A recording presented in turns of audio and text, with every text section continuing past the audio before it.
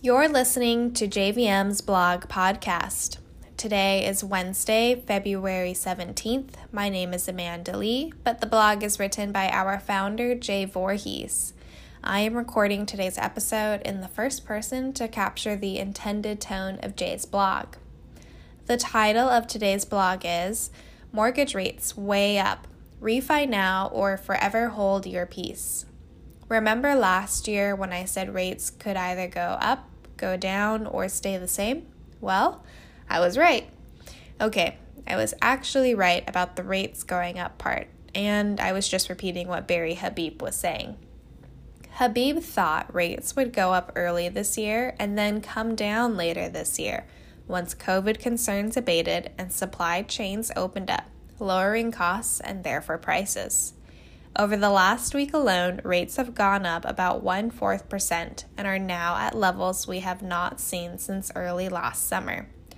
Rates seem to be spiking more quickly than expected because Habib may have missed a few other factors that are putting upward pressure on rates.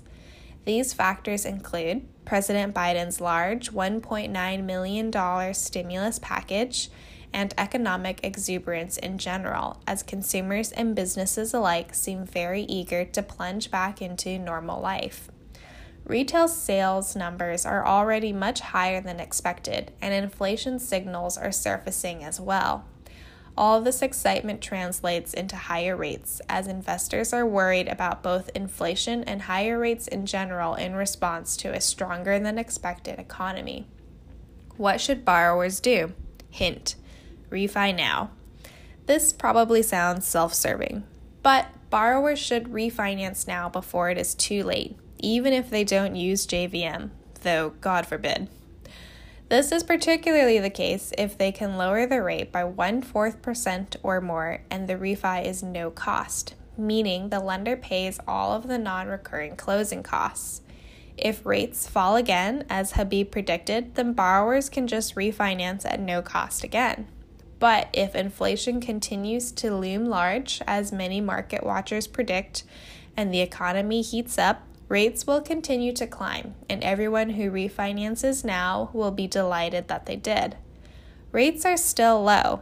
Even though rates have climbed 1/4%, they are still insanely low, and over 0.5% lower than where they were last year at this time. So, millions of borrowers can still lower their rate at no cost. How this affects buyers? Hint: minimally. A 1/4% increase only pushes mortgage payments up by a little under $14 per $100,000 borrowed. A $500,000 loan will see a $67 higher payment. News is 1 week behind. I just went on Freddie Mac's mortgage rates survey site, and they are reporting rates from February 11th, 2021, when they were about 1/4% lower. Unfortunately, this is a primary source for many news reporting agencies, so many borrowers will be reading about continued low rates despite the recent increases. Hence, this is another reminder that news reports often lag the actual market by as much as a week. Thanks for listening to JVM's Daily Blog podcast. To learn more about the topics discussed in this blog or to get more info about our mortgage services, contact our team by phone or email. Our team's contact info is listed in the notes for this episode, and we are available 7 days a week. To read this blog or any of Jay's hundreds of blog posts, you can visit our website blog at jvmlending.com/blog. Thanks for listening.